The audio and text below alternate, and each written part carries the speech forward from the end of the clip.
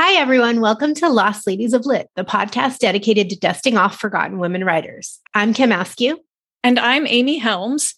Today's Lost Lady, Deborah Vogel, was a Polish-Jewish modernist writer whose poetry and literary montages, as she called them, pushed the boundaries of what literature could be.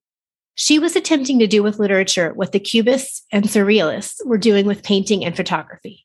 She ran in avant-garde artistic and literary circles and earned the nickname the Wandering Star of Polish and Yiddish literature. Reading Vogel's work really challenged me, Kim, and I will admit I found myself thinking, I might not be smart enough for this episode, honestly. This is way too out there. But the more I read about Vogel's life and what she was attempting to do with her experimental writing, the more intrigued I became, even if I didn't always understand it.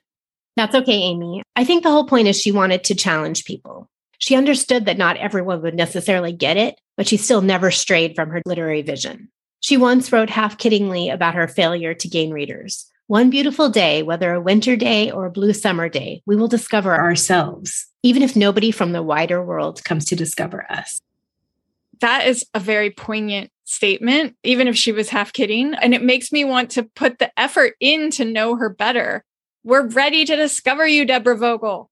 And lucky for us, we have an expert in Polish literature with us today to help us explore Vogel's life and work. We definitely need someone to hold our hand and walk us through this. Boy, do we. So let's raid the stacks and get started.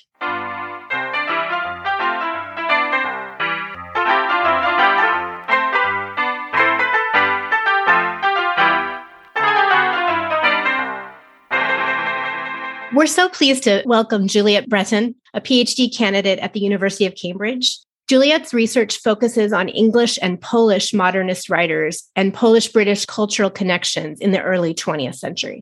She also frequently writes about Polish news and culture for a variety of print and online outlets, including Notes from Poland, Culture.pl, The Sunday Times, The New Statesman's City Metric, The Independent, The Public Domain Review, and World Politics Review, to name just a few.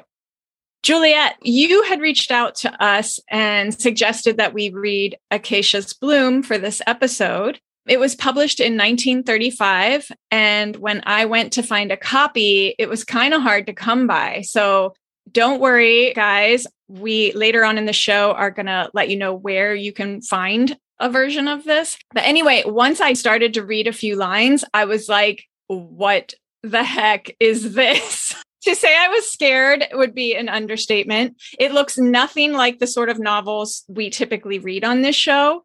Juliette, would you mind explaining in the simplest terms possible what Acacia's Bloom is? Yeah, absolutely. So I think Vogel puts it best. She describes it as a montage novel, and it's a collection of different and quite abstract pieces of prose about her hometown, Lviv. But these pieces don't really have a central protagonist or focus or narrative thread.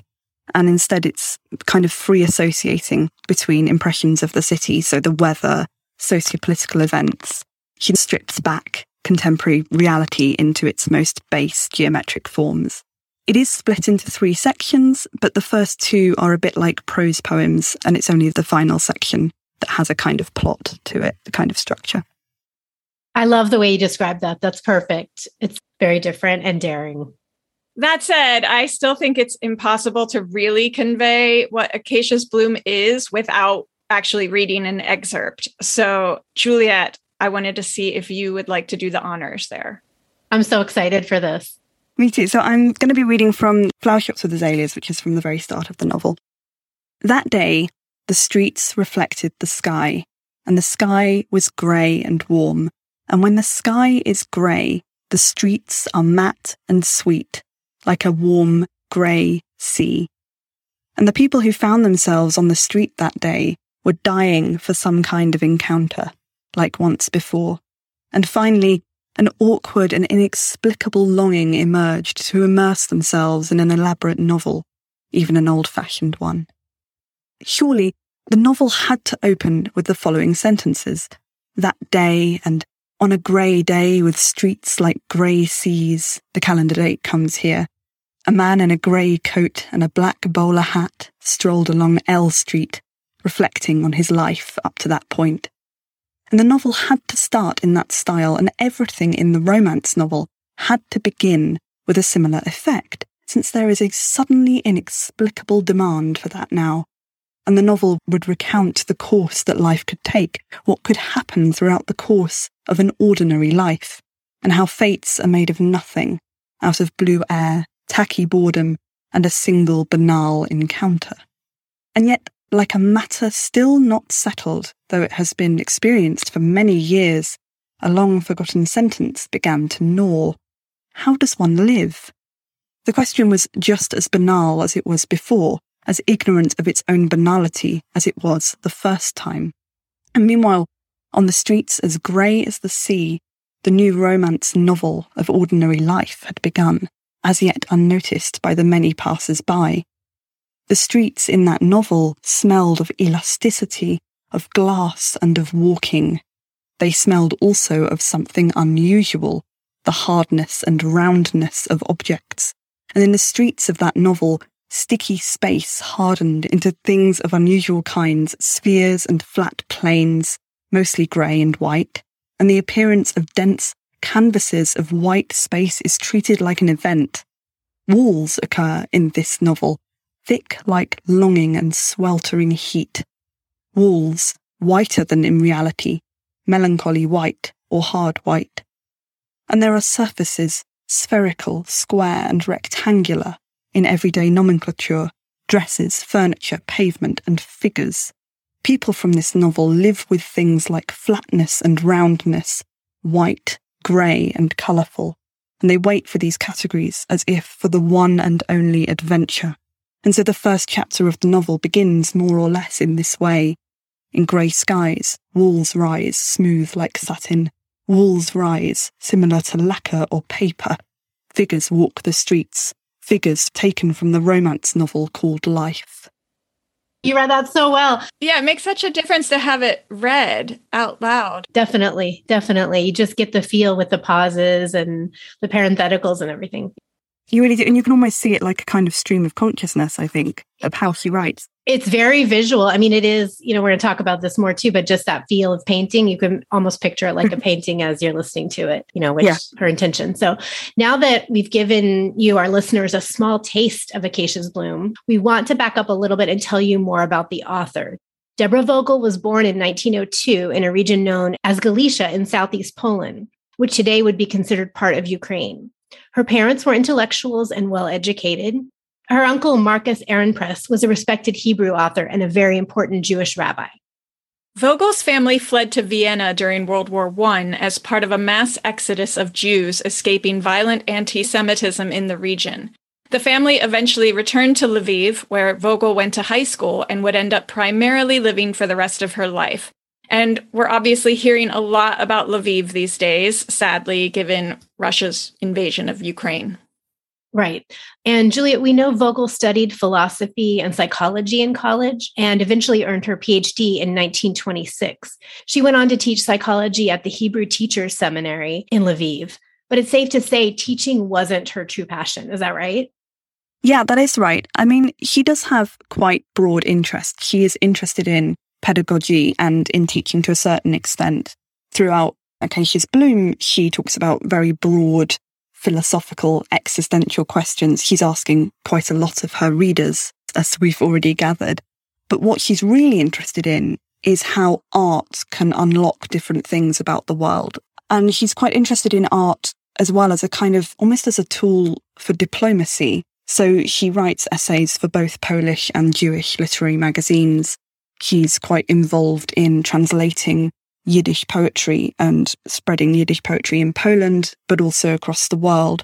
She's part of a wonderfully named cultural group in Lviv called Arts, very imaginative name, which involves Polish, Jewish and Ukrainian writers and painters working together. And this is quite unusual. In the 1930s, there were quite a lot of tensions between those groups. So it's very interesting that in Lviv you get this cultural centre, I suppose, for artistic development and collaboration. And she also works as a mentor of sorts for other artists in that group. But I mean, part of this, as I mentioned, is her involvement in Yiddish literature particularly. And this is a language that she only learns as an adult. She's encouraged to learn it by a friend of hers called Rachel Auerbach, who's a writer and historian. And Rachel goes on to write in her memoirs that Deborah Vogel wasn't that good at Yiddish, so she had to kind of go back and change the translations and edit her work. What she really wants to do is involve herself in broader worldwide cultural circles in Yiddish. So she talks about wanting to be involved with more established literatures, so literatures in Germany and France and Britain, to spread Yiddish to those countries as well. It just seems like taking on such a huge challenge if it wasn't even a language you grew up with. To be like, I'm going to start writing everything in this language that I learned as an adult. I'm still not that, expert in yet. It says something about her personality that she would take that on. Yeah, definitely. And a language that is kind of denigrated at the time. So it's seen as being a language of the masses. In Polish Jewish cultural circles, there's this effort to write in Polish rather than in Yiddish. So for her to just buck that trend and say, no, I want to write in Yiddish is astonishing, really. So she became friends with the writer Bruno Schulz, who, unlike Vogel, is a much more well-known figure of the Polish literati. But what's interesting is that Vogel actually had a pivotal part in helping him launch his writing career. Do you want to talk a little bit about that? Yeah, absolutely. Schulz and Vogel met in 1930 through a mutual friend called Stanisław Ignacy Witkiewicz, who's a sort of eccentric in Poland at the time. He's a painter and an artist and a playwright. And they become friends. They have this very quick and quite intimate friendship/relationship. They write a lot of letters to each other. And Schulz starts writing his stories in these letters to Vogel. What Vogel sees is that Schulz is doing something that no one else is doing. His stories are completely original. He tries to get them published. Initially, it's quite slow to get interest in them because they're so unusual.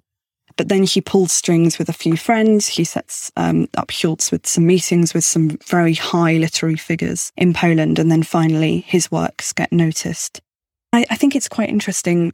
Vogel now is being rediscovered. And I think that historically she's been seen as Schulz's muse and lover. And they did have this, romantic relationship that they were going to get married, but her family opposed it. And then she ends up marrying someone else and he ends up having other relationships. So I think obviously we should see Vogel as someone else apart from Schulz's muse, but certainly her relationship with Schulz was important for both of their careers. But they're also they end up being quite critical of each other. So they have this very interesting dynamic, the two of them. So in addition to making connections with writers and literary critics all over the world, including in New York, she had this not so secret longing to be able to travel and expand her horizons. She was particularly keen to visit New York City, which represented everything she felt was right about modernity. She unfortunately didn't really have the financial means to leave Lviv, which ultimately cost her not only her dreams, but ultimately her life. Yeah, this is one of the things that's so sad in her story. But that said, her ambitions and her personality are very apparent when you read all the letters that she wrote to various literary connections throughout Europe and even in America. This was a woman with chutzpah, if I can throw out a Yiddish term. She was always hustling, quite brazenly at times, to figure out ways to get published or reviewed.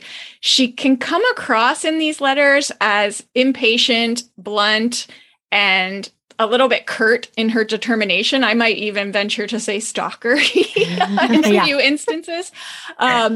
Juliet, do you have any other insights on what her personality was like? Yeah, I mean, she's quite a motor, isn't she? She's sort of all of her letters are full of, I've just finished this book and can you help me publish it? And can you give me any feedback? And would you sell this? It's almost non-stop for her. And that's what I love so much about her, is that she's always pushing. She never gives up, even though she's aware that what she's doing is seen as different. And as we've said, she's not writing in a language that she's necessarily completely familiar with. She's still really, really pushing hard.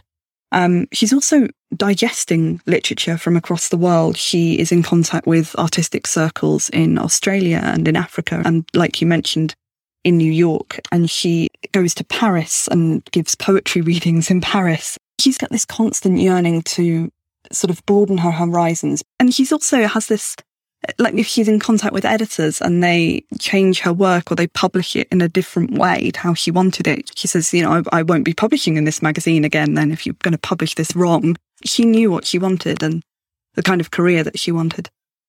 I think Kim and I could both stand to have a little bit more of that personality in our professional careers. I was thinking the same thing. Ask for what you want. Not just ask, but demand what you want a little bit more. Yeah. Yep. I get the sense that if she were still alive to hear this podcast, we would be hearing from her after this episode. She'd have something to say. She'd want to tell us what we got wrong or correct the record. She's just that sort of person. But as we mentioned earlier, Juliet, not everyone in the literary world really understood what Vogel was trying to do. I think it might help to understand her style if we take a look at one of her earlier poems. Would you be willing to walk us through one of them? Yeah, absolutely. I mean, I really like the poem City Grotesque Berlin, which is published in her collection Mannequins. I mean, it is quite expressionist, this depiction of Berlin. She uses, again, adjectives and colours and sort of geometric shapes. But she also mentions specific parts of Berlin. So she says, purple is stuffy, like squandered life and like a lost, fantastical thing. All evening and all night long, purple circulates on a grey wall. And orange advertisements on a second wall open with distant avenues, like well-known cities and houses you cannot leave, until a citrus yellow landscape refreshes us with the glassy coolness of resignation, with the wisdom of rectangles and cubes in purple, orange, red, citrus yellow letters. Entangled fates are written. Ufer Film, Hotel Stadt, Lemberg. Ufer, written in purple stuffy letters, and nothing else is written in the colour of lost things. The chaste Susanna, the chaste Susanna. The flows by in orange light bulbs, goes by 100 and 1,000 times. Today a large audience can tremble before hidden, distant things, in front of breasts tender like transparent apple blossoms, and bellies slender like costly pearl muscles of the chaste Susanna, the chaste Susanna, the... Very late and suddenly, the noble colour of resignation is revealed in the full of pathos landscape in citrus yellow, on a red wall of the 6th floor, vacuum cleaner at Fritz Wolf's for sale, the best, the most durable vacuum cleaner, written in noble colour of resignation, in glassy colour, of days full of pathos, like grey rectangles, which suddenly and unexpectedly revealed the colour of ordinary lemons. Oh my gosh. There's a lot going on there. Yeah. Like random vacuum cleaners. Yes, exactly. And then hopefully the more we talk, it's all going to come into focus a little bit. Yeah. Speaking of that, I feel like we need a little more historical context in terms of what was happening in that period. Can you remind our listeners about some of the ideas that would have been swirling around in 1930s Europe? Yeah, I think it's important to start here with thinking about Lviv itself. It's this city of very exquisite architecture. It's known now as the Paris of Ukraine. It's a very beautiful city. It has these layers of history, and it's layers you can still see in the city. On the fronts of buildings, the paint will peel off and you'll see German, Polish, Ukrainian, different languages, and Yiddish as well. So it's this very multicultural city. But she's also writing at a time when there are experiments in Polish literature as well. So one of the writers who's very popular at the time is a writer called Sofia Naukowska, who writes quite a lot about female perspectives for the first time, offering a view from a female perspective of the world. Then Witkiewicz, the friend who linked Schultz and Vogel together, he's writing about different psychological perspectives. And also there's a sort of apocalyptic side to his works. So he writes about, the imagined dystopia of the future when Europe has fallen and this kind of thing. And he also writes this brilliant book. It's called Narcotics. And this book is all about his experiments taking different drugs and writing about what happens when he takes various forms of drugs. So he's writing at a time when Polish literature is transforming. In the past, before Poland regained independence, it's quite a nationalistic literature. And then it becomes more, well, what we would recognise as modernist. So with these different experiments. And I think also Vogel is really influenced by what's happening in the visual arts, by artistic experiments in cubism, in this idea of sort of reducing the world to basic shapes, and constructivism, which is a Polish and Russian artistic movement, which was quite interested in how the world might be ratioed and divided into different spaces and arranged in different ways. And this comes through quite a lot in Acacia's Bloom and this idea of montage. So placing different things in conjunction with each other in a way which might not overtly have a link between them, but which kind of has this more creative approach to what's going on in the world. That's so interesting. You know, some of the stuff you're saying, plus the poem that you read, plus thinking about art that does the same thing, talking about, you know, sort of the irony of advertising and Americanization, I think came up in some of the reviews, like how that's all playing a part too in what she's responding to. Does that make sense? Yeah, absolutely. He's very interested in mass culture as well. So he's quite interested in posters and advertisements, which don't have this kind of commentary or context to them or obvious interpretation. They're just sort of matter of fact, plastered on a building. It's what you see and what you immediately digest. And I think this is coming at a time when, like you mentioned, the kind of Americanization of Europe, the mass-produced goods, which are being spread across, you know, even into Galicia, these perceived peripheries of Poland. You see the very small local businesses being replaced by larger conglomerates. So I think she's responding to that as well. I was just going to add into that the literary influences that you mentioned and the dystopian apocalyptic thing. Also, when you were reading the poem, I got a flash of Blade Runner with the urban color and everything. It just made me think visually of Blade Runner for a second. I love that because I thought of Brazil, but then it's like taking it even farther into Blade Runner, which is later on. But yeah, I love Absolutely. And also that poem, kind of the ending, you get to this, you know, suddenly and unexpectedly reveals and you think, oh, finally, we're going to get some sense. And then it's the color of ordinary lemons. So it just doesn't go anywhere. Yeah, it's strikingly visual, but it's not like you have a traditional beginning, middle, and end at all. It's a head scratcher. Yeah, it is. So in one of the 3 sections of Acacia's Bloom, she offers up a whole treatise on life, and it tackles existential questions like, how should one live? What are some of the other big ideas she's exploring? Or, Juliet, are big ideas not even the point? I'm thinking of that line in the last section where she writes, who said there is any sense and a purpose in this? We don't know, so enlighten us. Yeah, I mean, I love that line. It's almost satirical, isn't it? She's kind of leading you along only to pull the rug from under your feet and say, actually, we're not talking about this at all. I don't think she wants us to take it very seriously. It's not a prose which wants to go anywhere deliberately. I think it's more stream of consciousness jumping from one thing to another. It's very much like, you know, we're looking at this thing over here and now we're looking at that and now we're going to look here, but we're not going to talk about why. Yeah, on one hand, she's just playing with different views of space in a way which doesn't seek to go anywhere. It might also be infused by that apocalyptic vein in Polish writing at the time, this sense of, in a world that might seem to make sense, we can actually deconstruct it and it doesn't make sense. And these things that we attribute value to, like love and the urban life of the city and industry, can be completely destroyed. So, yeah, I mean, I think that in ways she's exploring these big ideas. She also seems quite interested in gender, I think. She writes a lot about her perceived differences between men and women and how they might encompass different materialities and textures. So these versions of Acacia's Bloom, the first one was written in Yiddish, and then she writes a Polish version, which isn't a direct translation of the Yiddish version. So she's playing a bit with translation there and the idea of language as being quite fluid. But when she's writing from one version to another, so 1935-36, this is when she's pregnant with her son.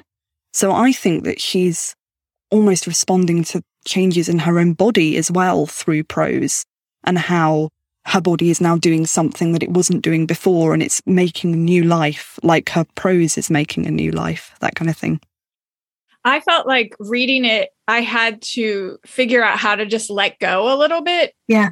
It's more of a sensory experience, and you just have to let it wash over you. And then you start to pick up little things here and there by just allowing yourself to feel it more than think it, if that makes sense. Yeah, absolutely. Absolutely. Like a modernist painting, the painter isn't going to tell you everything that's happening. But if you look at it long enough, you're going to start to get these feelings about what they're trying to convey, hopefully. Yeah. I had read somewhere that she kind of pushed back when people called her writing surrealist, which surprised me because all of her depictions of people as torsos and mannequins in the work, it's hard not to immediately think of Man Ray. So can you help us see her work through the artistic lens that she was trying to convey? Yeah, I mean, I actually quite like that phrase, through an artistic lens, because it kind of feels like the way we should respond to Vogel, this idea of almost trying to get your eye in to what she's doing. I mean, I think, yes, surrealism is quite an important thread and quite an important background to her work. And she does push back against it, but she also recognises that it might be a base for what she's doing and what she's building on. Certainly the surrealist idea of automatic writing, so just writing from your unconscious, seems important here. This sense of you're not doing anything deliberately, you're not trying to structure. The arts group that she's involved with, this Polish, Ukrainian Jewish group in Lviv, is also quite interested in surrealism and cubism and futurism as well. I mean, she has this essay where she describes how she approaches the world and why she takes this more cubist, surrealist, artistic lens to the world. And what she says is that reality is infinitely complex. It has all of these metaphors that we might use to describe it, and additions and multiplicities. And sometimes it gets so complex that it turns into its opposite. So it actually becomes this mass, this kind of shape. And that's how she wants to write about the world. So it's this sense of reducing reality to its component parts or to more stable elements. And part of this, I think, is a response to the urban city as well. So she says that the speed and the movement of the city might be transformed into a grey mass. As you walk through it, you can't really pick apart individual elements. Another surrealist side to this is the image of the mannequin, like the doll, the torso. And this is also an image that comes up in Schultz and in a lot of European writing in the 20th century. So the British novelist Jean Rhys writes about mannequins as human models in shops. And we also see this in New Objectivity paintings in German art and in theatre. There was a theatre practitioner called Edward Gordon Craig who had an idea of an uber marionette, which could kind of perfect bodily performance and kind of strip it back. And this need for control in theatre as opposed to human individuality. So I think maybe it's part of kind of trying to control the world, even though it seems to be going all over the place. It's also trying to see the world through a more precise lens. When you first reached out to us about Vogel, you described her as the Polish Gertrude Stein. Can you talk a little bit about the similarities there? Yeah, I mean, this is something that a lot of critics have described her as. I mean, Gertrude Stein's works are also interested in the everyday and the commonplace and how you might depict the commonplace by dismantling conventional techniques of linearity and narrative and sense-making in literature. But I also think that Vogel is a little bit like James Joyce. So this sense of like trying to capture one day in the life of the city and the distractions that might come as you are walking through the city. And maybe also like Virginia Woolf in these impressionistic, quite subjective scenes. Although Vogel says that Impressionism is consumerist in its desire to make use of every single moment in the world. So he maybe is like Woolf and maybe not. And there are also parallels, we might draw parallels with Russian literature in these big philosophical questions, or in terms of post-structuralism. So Samuel Beckett, for example, might be a useful author to think about Vogel. I mean, yes, in ways this is helpful to try and understand her, but I also think She's doing her own thing and she's not trying to be like anyone else. She's trying to be this individual, this kind of conduit for literary and artistic experimentation in Galicia and beyond. When you had mentioned earlier the other writer who was taking drugs and writing about that experience, that kind of made a lot of sense too, because this work feels hallucinogenic to me. I'm not saying she was taking any drugs while she was writing it, but I also thought of that term synesthesia while I was reading this work. The idea of an object having a corresponding sense. So she writes, grayness smells like walking, for example. And then there are other different building materials that represent feelings throughout the work. So she writes, concrete is gray, corrosive, and as if made from nothing. Velvety lime is full of patience. Brass, experienced and melancholy, is like a person who wishes that which is in life. And iron is hard, like tragic fates. The hidden formula of these souls can be discovered on all construction sites. Clay is heavy and helpless, like happiness or misfortune. Clay yellow is the color of lost causes, just as citrus yellow is the color of cold resignation. It's very textured, and the kind of materiality here. I mean, going back to the author who is on drugs, who I also love, part of this book, Narcotics, is about how everyday language and everyday forms of narrative are inadequate to capture his experiences on different drugs. And maybe that's what's going on in a way here, because, I mean, this idea of clay is heavy and helpless like happiness or misfortune, that doesn't really make sense. But maybe it does in a way of she's not trying to see the world ordinarily. She's trying to do new things with it. This idea of construction sites as well, it reminds me of, one of the central tenets of modernism, this idea of make it new and do new things and go further with prose than we might have ever gone before. One of the images that crops up a lot is that of fresh paint. So this idea of a city being reborn, even among the ruins of war and destruction. But then again, this is a paint that's quite sticky and kind of cloying to the touch, and you can't get rid of it and you can't shed it properly. In a way, it reminds me of trying to do new things, but it's also kind of coming back to being mired in normal structures of prose and normal structures of narrative. You're unable to move even though you want to. So maybe when she uses these phrases that don't really make sense, she's leaving them there as kind of testament of, she's tried to go further and maybe we're not ready yet for this experiment. I love that. And what you were saying makes me think, even like in a dream where you can't move, even though you want to, you're trying to move and you can't, like that sticky feeling. And she keeps pulling you back to sticky over and over. So interesting. It really is. It is. And also kind of syrupiness and sweetness. It's almost like it's too much stickiness. It's like just these ideas are just swirling around. The stickiness, the emulsifying, the acacias. It's so cool. It is. But it's also kind of like a maze. And when I read it, it feels like I've missed a bit and I have to go back. I feel like I've missed the bit where it would all make sense, kind of thing. Yeah. Maybe it's like life too. It's like you're wanting things to have, more of a structure and a happy ending point, or what you're supposed to do next. You're supposed to look back at your life a certain way. And it's like, no, it isn't really like that. It's kind of a jumble of stuff. So you mentioned the word banality, and that comes up a lot, banality and monotony. And as a modern reader, I'm thinking that's bad. Banality equals bad. But these words almost seem positive to her in this work. Can you enlighten us in any way on any of that? She is quite interested in kind of boring things, isn't she? Because she writes about like going to the hairdressers and that kind of thing. It's not about kind of big events, even though she's writing about philosophy. It almost doesn't tally with the actual things that she's talking about. One of the ways she describes Acacia's bloom is to say that the most meaningless things can remind us of the most important things in life. So it's almost like using the boring things as a tool or as a jumping off point to think more critically about the world. And she also says that boredom can be a kind of style. So she talks about how various combinations of form have been exhausted and become sort of grey and amorphous, but that this is one step in the process of developing a new style.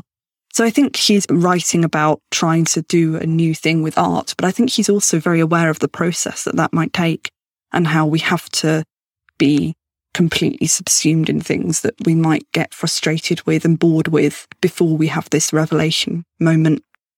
In a weird coincidence, you guys, when I was reading Acacia's Bloom, at the same time I was reading this novel that came out, I think just last year or earlier this year, called Pure Color by Sheila Heti.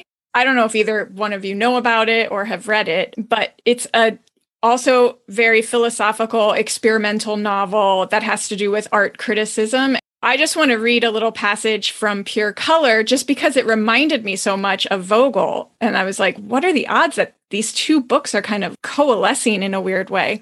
So this is what Heti writes. It's true that the world was failing at its one task of remaining a world. Pieces were breaking off. Seasons had become postmodern. We no longer knew where in the calendar we were by the weather. We once believed that 2,000 years ago was long in the past, but then we realized it was actually quite recent, just 30 generations before us. We were still at the stage of perfecting our tools, the Bronze Age, the Iron Age, the Industrial Age, the Computer Age. But spiritually, there had only ever been one age. Heartbreak was no less heartbreaking. Lust was no less lustful. We remained as proud and hungry and fearful as we had ever been. We could medicate our feelings, at least for a little while, and psychotherapy had taught us to pretend that we were better than we were.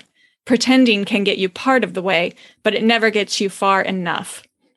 So much there with like the construction elements and the materials. It just felt reminiscent to me of what Vogel was doing a century before. I think if Vogel were alive today, she would have appreciated Heti's last novel. I definitely want to read it now after hearing you read that part. And I completely can see where you're getting it is reminiscent of Vogel. Yeah, absolutely. Me too. And I think also the sense of calendar and the weather, and this is again something that comes up in Vogel as well, the idea of standardized forms of time kind of dissolving and that you can't track the passing of the seasons. And, Vogel references the months of the year a lot, but they almost don't matter. So she says, in November, and then goes on to have these really abstract depictions. So it's just, it is eerily similar, isn't it, to Vogel's work? Yeah, I would be curious to find out if she had read Vogel's work. Sheila, if you're out there, if you're listening to Lost Ladies of Lit, please write us and let us know immediately. So let's circle back to Vogel's personal life. While she was dedicating herself to her intellectual pursuits, she also got married to an engineer in 1932. They had a son, Asher. And like any working mother, she struggled to balance her career and her role as a wife and mother. She wished for more literary success, of course, but she seemed happy domestically. Then in 1942, her life ended horrifically. Juliet, do you want to explain what happened? Yeah, so before the war, there's this really sad letter that Vogel writes to one of her friends. And she talks about her plans for new books in the fall and plans to continue working with writers in New York. And she says, well, yeah, I'd like to do all these things if something else doesn't happen in the fall. And of course it did, because the Germans invaded. And then in 1941, the Germans push east. They take control of Lviv and she's incarcerated in the ghetto in Lviv. And ultimately she is shot there with her husband and her son and her mother in 1942. And it's Henrik Streng, the illustrator of Acacia's Bloom, who finds their bodies. The same or the similar story happens to Bruno Schultz, who is also shot in the ghetto as well. So these literary talents are completely, wiped out. Even Vitkiewicz, the guy who wrote the drugs book, he also dies in the war. He decides to kill himself. So, all of these wonderful figures, that artistic talent is completely destroyed by war. And then speaking of, more heartbreak, people in that region are experiencing it again today. I know that when we were corresponding about this episode, you mentioned how awful it was to go back and read some of Vogel's writings about Lviv, given what's happening in Ukraine today. Is there anything else you want to mention about that? Yeah, I see Vogel as being, one of many layers of history in Lviv. She's just one slice of this archaeology, which involves, German language writers, Polish language, Yiddish. Today, when we're hearing about the displaced people moving into Lviv, you almost can't process what's happening in the news at the moment. In ways, it feels very similar to what was happening 80 years ago, the terror and the destruction.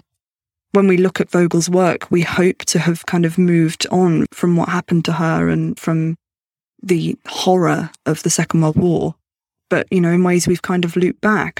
When I read her work and I think about how she was hoping for all of these cultural connections and this very positive, optimistic collaboration between different cultures, and now, the Russian idea of kind of subsuming cultures and denying different cultures their right to independence, it's the complete opposite of what she hoped for. As we mentioned at the top of the show, we weren't originally sure where we could find an English copy of Vogel's work, but then we discovered a book called Blooming Spaces, the collected poetry, prose, critical writing, and letters of Deborah Vogel.